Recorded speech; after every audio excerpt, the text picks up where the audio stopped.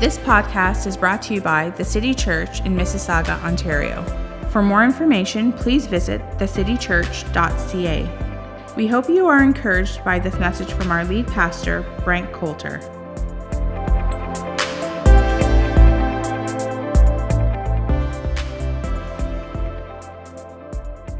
All right, we are in a second week of a series that we have called Rhythms of Grace, and we are in a busy fall season. It's kind of a second new year for us. For most of you, vacation time is over, and school is ramping back up, and for many of you, your jobs are ramping back up, and we're moving into Christmas, less than 4 months away. It's a busy time in the fall, and what we want to have for our lives this fall is a good rhythm. Want to have a good rhythm, because it's not like our to-do list is going to shrink. The things that we have to do all of the time, all of life is going to happen, and then more parts of life are going to happen. And so we need to have God's grace to help us to establish a healthy rhythm, and God wants to do that. He is the giver of life. He knows the healthy way to live life. And so that's kind of what we're looking at this series. The word rhythm just means a strong, regular, repeated pattern of movement or sound. And that's what we have in the songs that we sing. There's a rhythm, the backbone of a song that helps us to sing along to the rhythm, and it's there, and it's a steady beat. And that's the way we need to discover life, that God gives us from His grace helps us to live in His rhythm. John chapter 1, verse 16, the Amplified says this: "For out of His faithfulness, the superabundance of His grace and truth, we have all received grace upon grace." Everybody say grace upon grace. That's a lot. That's more than we need. Grace upon grace, spiritual blessing upon spiritual blessing, favor upon favor, and gift heaped upon gift. And this is what God is giving to us. So we want to establish our lives in God's grace, not do our own rhythm, not just my rhythm and what I can dream up, that we want to establish a rhythm based on God's pattern for our lives, His strength in our lives, His ability in our lives, and all of those things are in the context of God's grace. Now, just a definition or a few definitions of the word grace. The word grace in biblical parlance means the specifics that God gives to us, like forgiveness and repentance and healing and blessing and regeneration and salvation. All of these individual things that we see, all the promises of God in the Scripture, they come from God's grace. Another definition is the whole of God's activity toward man.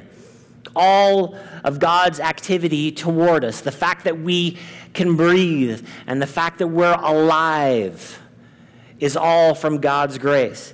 And then it's also narrow to all the things that I just mentioned.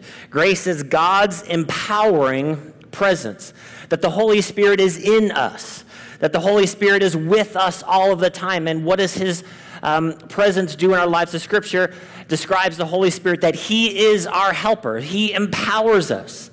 So as we move into this busy fall season, as we move into all of the things that we have to do and accomplish, we don't want those things to overwhelm us, but we know that God's grace is more than enough.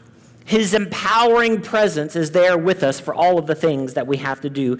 And then a very famous, simple description of God's grace is God's unmerited favor toward man. Two very important words when we think about grace. It's unmerited. In other words, I didn't deserve it. And the only reason I get it is because of the finished work of the cross. It's the only reason that we receive it is because Jesus did something for it. I don't deserve it in and of myself, in and of my moral performance, because you aren't a perfectly moral performer. And it's not some religion that I put forward to God, and then God will do something based on what I give to Him. No, it's unmerited. He gives it to me out of His goodness, out of His character, out of the finished work of the cross. And then it's favor. God's favor, God's blessing, God's ability towards you. If somebody that you know has a certain measure of ability in one area of life, they can do you a favor. How much more can God give us favor in all of the areas of life? Unmerited favor. Now, those are important twins. They go together. Because if you just get stuck on the unmerited part, you'll just think you're a worm, useless, no good, dirty dog in the world. Yeah, I don't deserve it. No, but then there's favor. There's favor given to you, God's favor. And if you just focus on the favor, it's like, I just need the favor of God, you've forgotten that you didn't actually deserve it. That it is something that we should be grateful for the favor of God based on what Jesus has done for us, God's unmerited favor. So Jesus is our example from the scripture of this pattern. We see that he would minister to multitudes and he would minister to individuals, but then he would also come apart. He would go by the sea, or he would go to the desert, or he would go to the mountains, but he was constantly ministering and training his disciples and doing all of the things that we see in the Gospels. And John even said this, if all of the works that Jesus did were recorded, that all of the volumes of the books of the world couldn't hold all that he did, but he also came apart. He wasn't always working. He wasn't always doing. He was setting time aside, spending time with God. So Matthew chapter 11, Jesus talked about this, and we had this up on the screen earlier. I'm going to read it here from two translations. Matthew 11:28 from the ESV says this, "Come to me, all who labor and are heavy laden, I will give you rest. Take my yoke upon you and learn from me, for I am gentle and lowly in heart, and you will find rest for your souls." Talking about something on the inside of you. And then he says this, "For my yoke is easy and my burden is light." And once again, a yoke is a rabbi's interpretation of the scripture in this time, that a rabbi, his teaching was called his yoke. And Jesus is saying the way Jesus interprets God and the scripture, it's easy and it's light. It's not some heavy burden to bear. It is actually life-giving. When we understand the scripture and we understand God in the right terms, it's light and it's easy. But for them in this time, the religious thought was all of these laws and rules, over 600 laws and practices that they had to fulfill. And if they broke any one of them, the religious leaders were mad at them. And then the religious leaders were telling them God was mad at them. So that's what Jesus is referring, heavy laden. There's a burden on you. There's this really heavy thing. And then life can be like this. Life can be heavy. We can look at our to-do list and it can be heavy and it's strong and it's too big. And we could look at life from sort of underneath, that I'm looking up and all of these things that I have to do are sort of hanging over my head. But when we interpret life the right way based on God's strength and his power, it's going to be easy and light when we understand what Jesus is teaching us. And then the Message paraphrase says this, "Are you tired, worn out, burned out on religion? Come to me," Jesus says. This relational idea, I'm not just coming to laws, inanimate, impersonal laws. I'm actually coming to Jesus. I'm coming to God. I'm coming to God himself. Get away with me and you'll recover your life. I'll show you how to take a real rest. Walk with me and work with me. We talked a lot about this last week. If you missed the message, you can catch up online. Watch how I do it. Learn the unforced rhythms of grace. I won't lay anything heavy or ill-fitting on you. Keep company with me and you'll learn how to live freely and lightly. That he's not forcing us. It's the unforced rhythms of grace. There's a rhythm that God has for us this fall. The rhythm of his help, and we want the rhythm of his help in our lives for all of the stuff that we have to do. So we want to walk out the rhythms of God's grace in our lives. And we see here, repeated a couple times, this idea of rest. So we're going to be talking about rest today, that we see in existence itself and then from the scripture, that there's a daily rhythm of rest, there's a weekly rhythm of rest, and there's a yearly rhythm of rest. And we see these things in the scripture sometimes, that they would have these yearly festivals where they would have a whole week where they would be celebrating and they would be feasting and they'd be remembering about God's blessings. And so they would just take a set time aside. And this is what we do when we take a vacation sometime during the year. Ultimately, the beginning of that thought is from the scripture, that we're just going to take some and set some time aside. And this would happen on a yearly pattern, that we would set aside a few weeks just to rest, to come away, and to stop working. Everybody say, stop working. Stop working. Rest is all about stopping working. that I'm just not going to work for a while. Now, I know in our culture, and it's very easy to become a workaholic. It's very easy to become busy all the times, and our email is available to us all of the time in our hand. And it's very easy for us to be busy all of the time. But the idea of rest is, first of all, it means we just stop working. We're ceasing from work. And this is a principle. This is a gift that God has given to us. Work is a gift. Can I get an amen? Amen. And then rest is a gift. That God has these patterns for us, that this yearly idea that we would take and set some time aside. And then weekly we would have a time, would be called a Sabbath, where we're just going to rest and we're going to stop working. And we're going to do some things that includes not working. And we'll talk about that in practical terms here in a second. But then there's a daily rest. It's called sleep. So we see that these patterns are in our lives. They're in our bodies. That we need to rest. How many know we need to rest? We need to sleep. Now, when you're young, you think, well, I don't need to sleep. And then as soon as your parents have told you, they've given you a bedtime, and it's been set your whole life. And then maybe you go live, on campus at school somewhere, or you get off on your own and you get a roommate or whatever the case may be. And you think to yourself, one of the first thoughts you think to yourself is, I'm going to stay up late. Sleep is not that important. I've been told my whole life to go to bed at this time. So what am I going to do? I have my freedom, so I'm going to stay up late. And then this lasts for about 2 weeks until you're exhausted and you realize going to bed early is actually not that bad of an idea.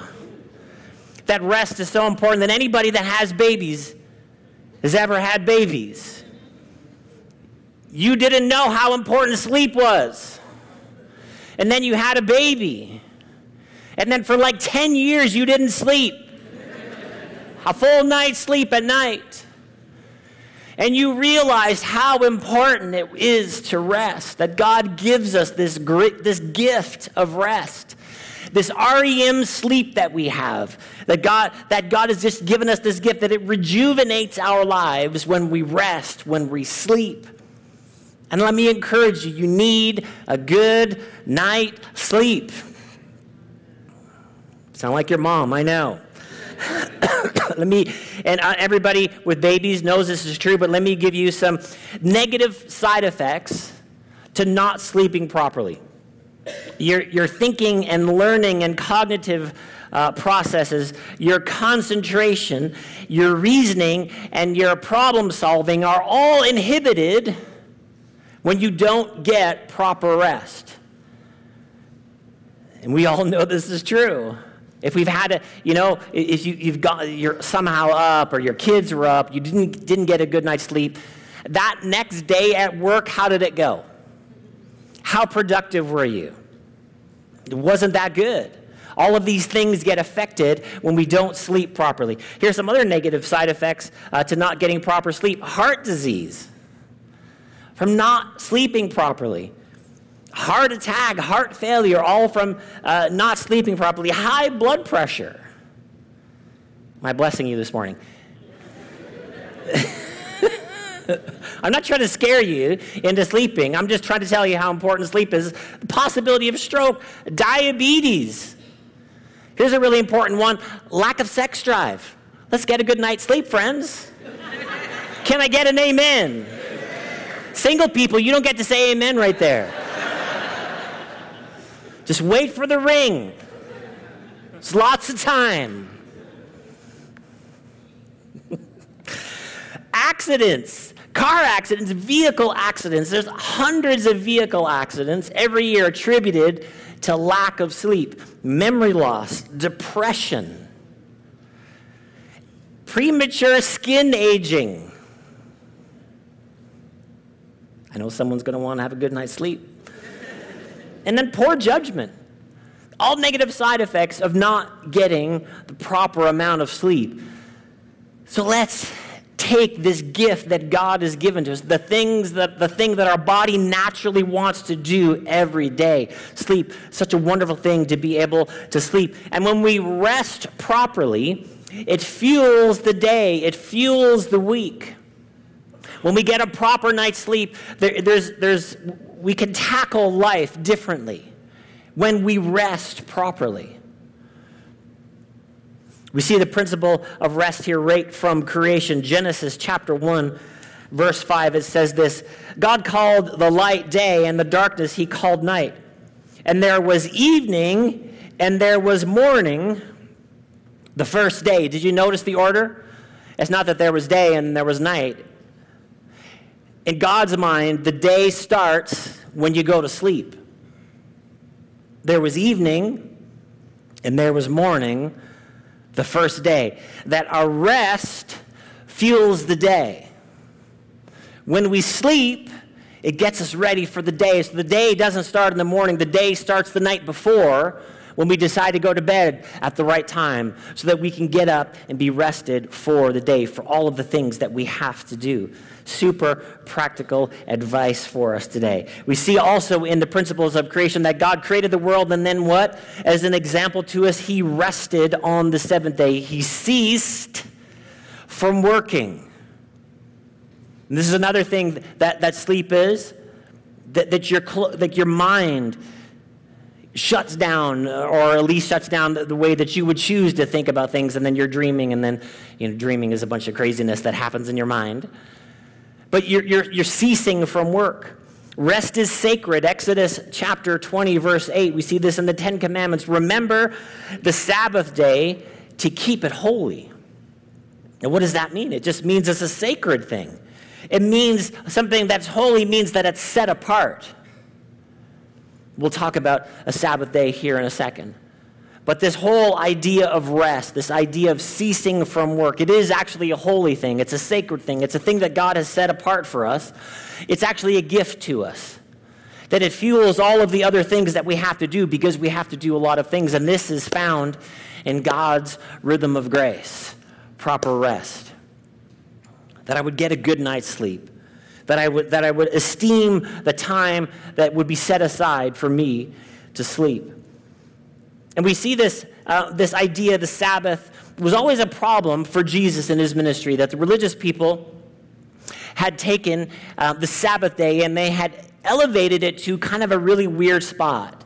That the Sabbath became a thing that had to be served. That it became this thing where you couldn't do anything, and if you did something, once again, similarly to what we mentioned before, you did something, you broke the law of the Sabbath, that the religious leaders were going to be mad at you, and then therefore God was mad at you because you didn't keep the Sabbath day. And really, when we don't keep a Sabbath, when we don't remember the importance of rest, we know that it's detrimental to us, right? Like I said, if we do in 1 week, if we decide I'm just going to sleep 2 hours every night for this week, we know that that's detrimental to us. That hurts us. It hurts our lives. And so this is how we need to reformat in our minds. Man, the Sabbath is not some heavy thing. This idea of rest is not a heavy thing. It's a gift that God has given to us. It's found in his rhythm. So here we see a time in Mark chapter 2. It says Jesus was always doing things on the Sabbath. One Sabbath, Jesus was going through the grain fields, Mark 2, verse 23. And his disciples walked along, and they began to pick some heads of grain. The Pharisees said to him, "Look, what are they doing? What is unlawful on the Sabbath? They're breaking the rules." He answered, "Have you never read what David did, and he and his companions were hungry and in need? In the days of Abiathar, the high priest, he entered the house of God and ate the consecrated bread, which is lawful only for priests to eat. And he also gave some to his companions. And he said to them, the Sabbath was made for man, not man for the Sabbath. So the Son of Man is Lord even on the Sabbath." So we have daily rest, and the idea, the principle of the Sabbath, not some legal heavy thing. The principle, the idea of the Sabbath is you're supposed to work 6 days and then rest. Now, if you, taking the music metaphor, we know that when you place a rest at the right place in a song, that the song continues after the rest, and it can be really powerful after the rest. And that's the same that is true for us. We know that when we start our day with a good night's sleep, we're ready for the day, but in the same way, on a weekly, we're supposed to be taking a day where we don't work. We're just not going to work. And now, it doesn't, for this culture, Saturday was the Sabbath. They would start on a Friday night, and they would go to Saturday night, this was the Sabbath day for them. Now, somebody's like, well, I work on Saturday. Then you need to pick another day. The legalism of it is not the day of the week. The day is not important.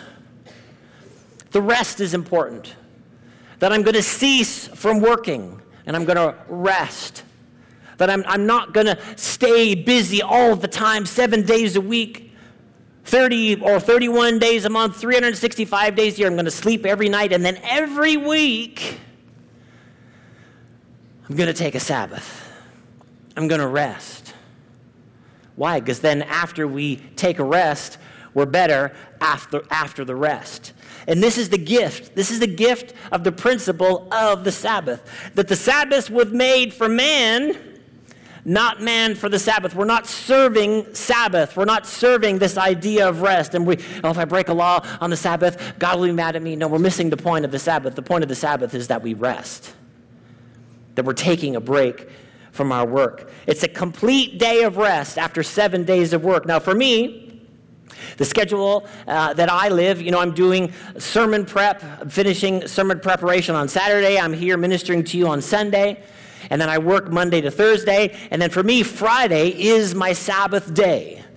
The day that I'm not always 100% good at taking a Sabbath. Sometimes there are things in life that happen and different things like that. But the majority of the Fridays for me are a Sabbath.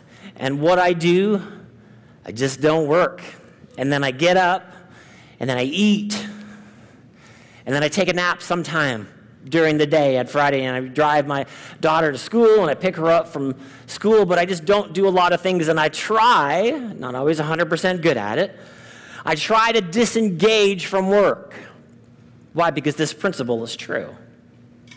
Because if I'm able to unhook, if I'm able to rest,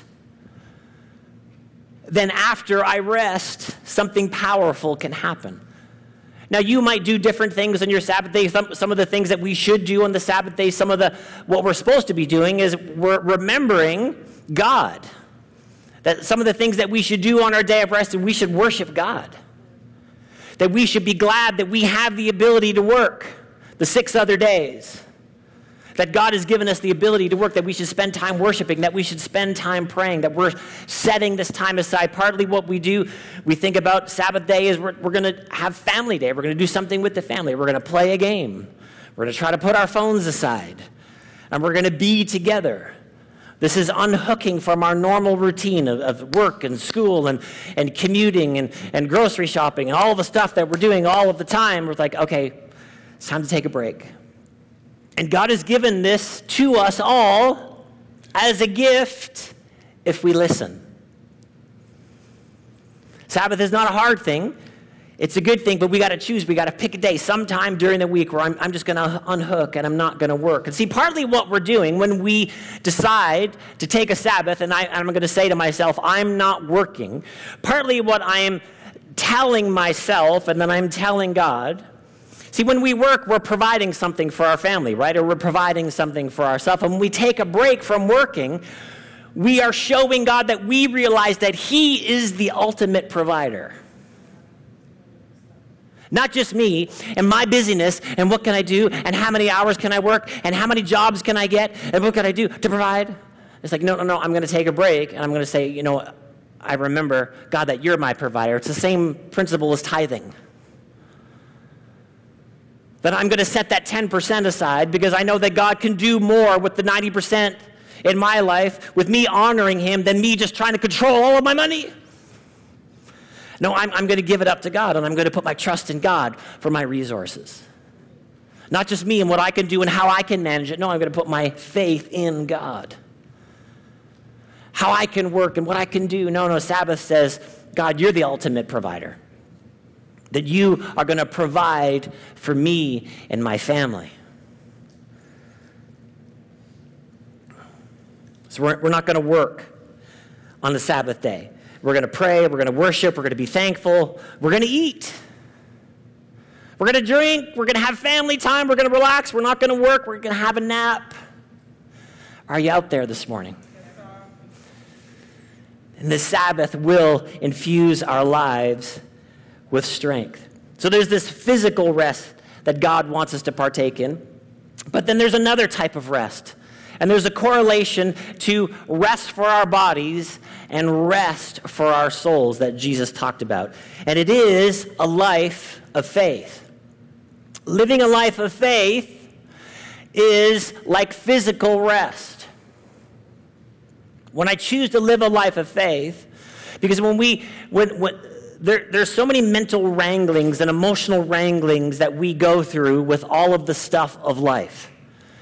Things come our way, and a lot of what's happening is we're trying to imagine our way out of it, right? We're trying to think our way out of it. We're trying to reason our way out of it. We're trying to choose our way out of it. And how many know that gets exhausting? Is anyone exhausted from all of that? Well, how's this going to work out? And what are they going to do? And then what are they? And how is this relationship thing going to work out? And then what about my sister? And then what about my dad? And then what about blah, blah, blah, what about cousin so and so? And what about this person on Instagram? And all of that just becomes exhausting. But living a life of faith is living a life of rest. So faith is like physical rest. Faith is like a good night's sleep. Faith is like a Sabbath. Hebrews chapter 4, verse 1 says this, "Therefore, while the promise of entering his rest still stands, let us fear lest any of you should seem to have failed to reach it. For good news of the gospel came to us just as to them," talking about the children of Israel, that first generation that came out of Egyptian bondage. "But the message they heard did not benefit them because they were not united by faith with those who listened." They heard something, but they didn't unite it with faith. And when they didn't unite it with faith, they didn't enter into God's rest. Verse 3, "For we who have believed enter that rest. As he said, as I swore in my wrath, they shall not enter my rest, although his works were finished from the foundation of the world." In other words, they could have walked in the rest, but they chose not to. Same would be true for us. Verse 4, "For he has somewhere spoken of the seventh day in this way, and God rested on the seventh day from all his works." Do you see the correlation that they're making there? Okay, the resting of God, that God is stopping, and then we're going to stop from our work. Faith is me stopping from my work. Now, when I say that, please understand the context that I'm saying that in. That means but you still need a job, okay? That's not what is being discussed here. I'm just going to live by faith and not have a job. No, that's stupid. That's unwise. When we're talking about ceasing from the works, it doesn't mean ceasing from your job. It means ceasing from just the effort that you can give to fix a problem. The mental effort that I can put towards something, my human wisdom, my human reasoning, what can I put on this to accomplish something? That faith is me saying, "God, I rely wholly on you. I put my trust in you, not just me and what I can do and what I can provide. If I may work and I can do this, if I can work, I can do this, and I can fix this, and I can do this." No. That's not rest, is it? That's not a restful way to live. What are we going to do? We're going to put our faith in God. We're going to rely on God. We're going to rest on God. Doesn't mean we're not doing anything. Doesn't mean that we're not active with our thoughts. But when we hit a wall, when we don't know, and that happens a lot in life, how does God want us to live? He wants us to live a restful, faith-filled life. I trust you, God. I'm not going to have my inner self in turmoil constantly, a constant inner So much so that I can't actually physically rest. Do you see, these things all go together, friends. Have you ever stayed up late at night, and I know you have, thinking about how to fix a problem? You lay down, and you're like, I got to fix this. I got to fix this. I got to fix them. How are we going to fix this situation? How am I going to do this? I don't know what to do. And then you're up, and then it's 2 a.m., and you think, I go down to the sofa. Maybe I'll go down to the sofa, and I'll be able to sleep on the sofa. I'll change places, and then you go down to the sofa, and the same thoughts are there with you on the sofa. That's not rest. That's not rest, and then it's not rest. These things go together. He rested from all his works. And again, this passage, he said, they shall not enter my rest, since therefore it remains for some to enter it, and for those who formerly received the good news failed to enter it because of disobedience. I don't want that to be me. I actually want to hear the word of God and obey it. I don't want to be a person of disobedience. A life of disobedience is a life of no rest. Again, he appoints a certain day today, saying through David so long afterward in the words already quoted, today, if you hear his voice, do not harden your hearts. For if Joshua had given them rest, God would have spoken another day later on. So then, there remains a Sabbath rest for the people of God. And what he's talking about is not the single day, although that's important, but what he's equating this to is a life of faith. A life of faith is like living a Sabbath day all of the time. It's living in rest every day, separate from the physical Sabbath day, which we're all going to take. Amen? Separate from that day, a life lived in Sabbath rest is a life of faith. I hear what God says, and I'm going to put my trust in it. I'm going to lay back in it like a good night's sleep on a good, comfortable mattress. I'm just going to lay back in what he says. I'm going to put my trust in him. I'm not going to go around churning in my soul, churning in my heart, churning in my mind. That living in Sabbath is living in faith in God, completely relying on God. For whoever has entered God's rest has also rested from his works as God did from his. Let us therefore to strive to enter that rest, so that no one may fall by the same sort of disobedience. Think about that. Living a life of unrest is a life of disobedience. Now, let's think about what that means now, friends. It's like, oh, God is mad at me. No, it means when we don't find God's rhythm, we're not living how life should be lived. Do you get it? This idea of rest, physical rest, Sabbath, and then the life of faith. I'm going to cease from my works. I'm going to put my trust in God. I'm going to put my faith in God. God, I believe you for this. I don't know how this is going to work itself out. I'm not sure how this thing is going to get fixed. I'm not sure exactly what to do about this relationship. But God, I put my trust in you. I don't want to live a life of disobedience. I don't want to live a life of unrest. So I'm going to put my faith in God. John chapter 4, we're almost done. Is everybody ready for a nap? We could take a good one this afternoon. John chapter 4, verse 46. So he came again to Cana in Galilee, where he had made the water wine. And at Capernaum, which is another city, there was an official whose son was ill. When this man heard that Jesus had come from Judea to Galilee, he went to him and asked him to come down and heal his son, for he was at the point of death. Now, what this means is this man made about, I've heard it a couple different ways, about an 18 or 20-mile journey to where Jesus was from his house. So this, if he didn't have a horse of some kind or whatever, didn't have a car, obviously, but some sort of vehicle of transportation, and he had to walk there, it would take him, generally speaking, about a day. So he was there, and he was coming to Jesus, and he asked him to come and heal his son. Now, other times, Jesus would go to somebody's house. We read Jairus' daughter healing story a little while ago, and Jesus was going to the house. But here in this situation, Jesus wasn't going to go to the house. He said, come to heal his son, for he was at the point of death. So Jesus said to him, unless you see signs and wonders, you will not believe. Unless you see something ahead of time, you won't believe.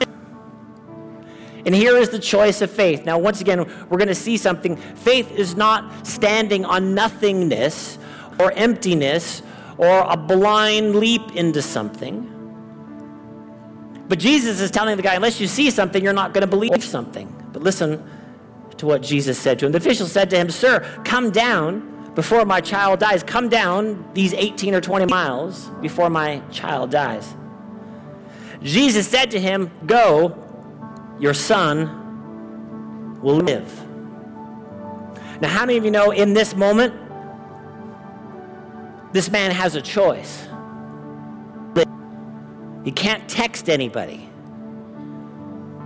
Here, Jesus said, hey, is he better? Let me know if he's better, because otherwise I'm going to stay here with Jesus and we'll get him to come somehow. There's no way to check. There's no way to find out. He's got a choice. What is the choice that he has in this moment? He has the choice of whether or not he's going to believe what Jesus says. Here's the choice. Here is the choice of living a life of rest or unrest.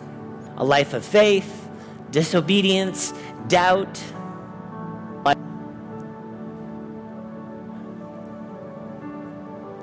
He says, go your way.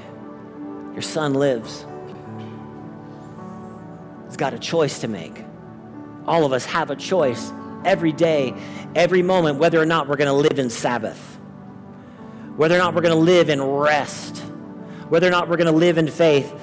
The man believed the word that Jesus spoke to him and went on his way 18, 20 miles. Now, how many of you know on that journey home, there's a couple moments of doubt? You get going, you're like a mile in, and you're thinking, what am I doing? I came to get Jesus, and now he's not coming with me, and I don't know if he's any better. You might be tempted to turn back and go to Jesus again and say, Jesus, come to my house. And this is where we all are. We are all on this 18 to 20 mile journey all of the time with the stuff we are facing. See, we sang about the promises of God earlier in the service. And the question is, are we going to believe the promises of God? Are we going to believe the words of God to us and then go our way? Or are we going to be like, Jesus, come, Jesus, come, Jesus, come to my house? At some point, we're going to have to believe what he says and not be the person that Jesus is addressing. It's like, unless you see any change, you're not going to believe anything. No, the believing comes before the seeing. I'm going to put my trust in the Word of God, and I'm going to experience Sabbath. I'm going to experience rest. So we are all on this journey home. The man believed the word that Jesus spoke to him and went on his way. As he was going down, his servants met him and told him that his son was recovering, changing. Verse 52, so he asked them the hour when he began to get, what was the starting of the recovery time? They said to him, yesterday at the 7th hour, the fever left him. The father knew that was the hour when Jesus had said to him, your son will live, and he himself believed, and all his household. But the man couldn't see anything with these eyes, but he saw something with these eyes. And this is the choice that we have to make on the journey, on this walk home, which is all of the time. Jesus says to us, in this world, you're going to have tribulation, but be of good cheer. I have overcome the world. He leaves us peace. So what do? We're going to go to him and just like, this situation, here's the thing going on. He says to us, be of good cheer. I have overcome the world. And we're like, but I don't see anything. I'm trying to work it out. I'm trying to do it. I don't see anything. I'm coming to you, Lord, but I don't see anything different. The life of rest, the life of faith, the life of Sabbath says, I have overcome the world. All right, I believe what you say. Let's go. Let's go home. I put my trust in you. He began to amend. Something started to happen when the dad chose to believe. What about us? Are we just keeping things and I'll solve it realm? I'll solve it. I'll fix it. I can fix everything. I can fix all the problems in my family. I can fix all of our financial problems. I can fix all of our these problems, that problems, these problems. Why would we not want to invoke the grace of God? Why would we not want to ask for God's unmerited favor in all of our situations, in all of our circumstances? I choose to believe in your favor. So what are we doing? We are always, I'm not joking, we are always on the long walk home. But when we believe, something starts. Do you see this? Why? Because this is the life of rest. See, the life of unrest is, I got it, God. I got it. I'll fix it. The life of rest says, here you go. I don't know what to do. But I trust you. I trust you. I got my faith in you. This is the life of Sabbath. This is the life of rest. Last verse, and then we're done. Psalm 116, verse 7. Return, O my soul, to your rest, for the Lord has dealt bountifully with you. The Lord has dealt bountifully with you. Listen, you know that God is a God of blessing? God is a God of blessing. He's dealt bountifully with you. What is he wanting from us? Rest. Let's rest, my friends. Let's have a good night's sleep. Let's have a Sabbath. Let's live a life of faith. Amen. Aren't you thankful for God's word this morning? Thank you for your support.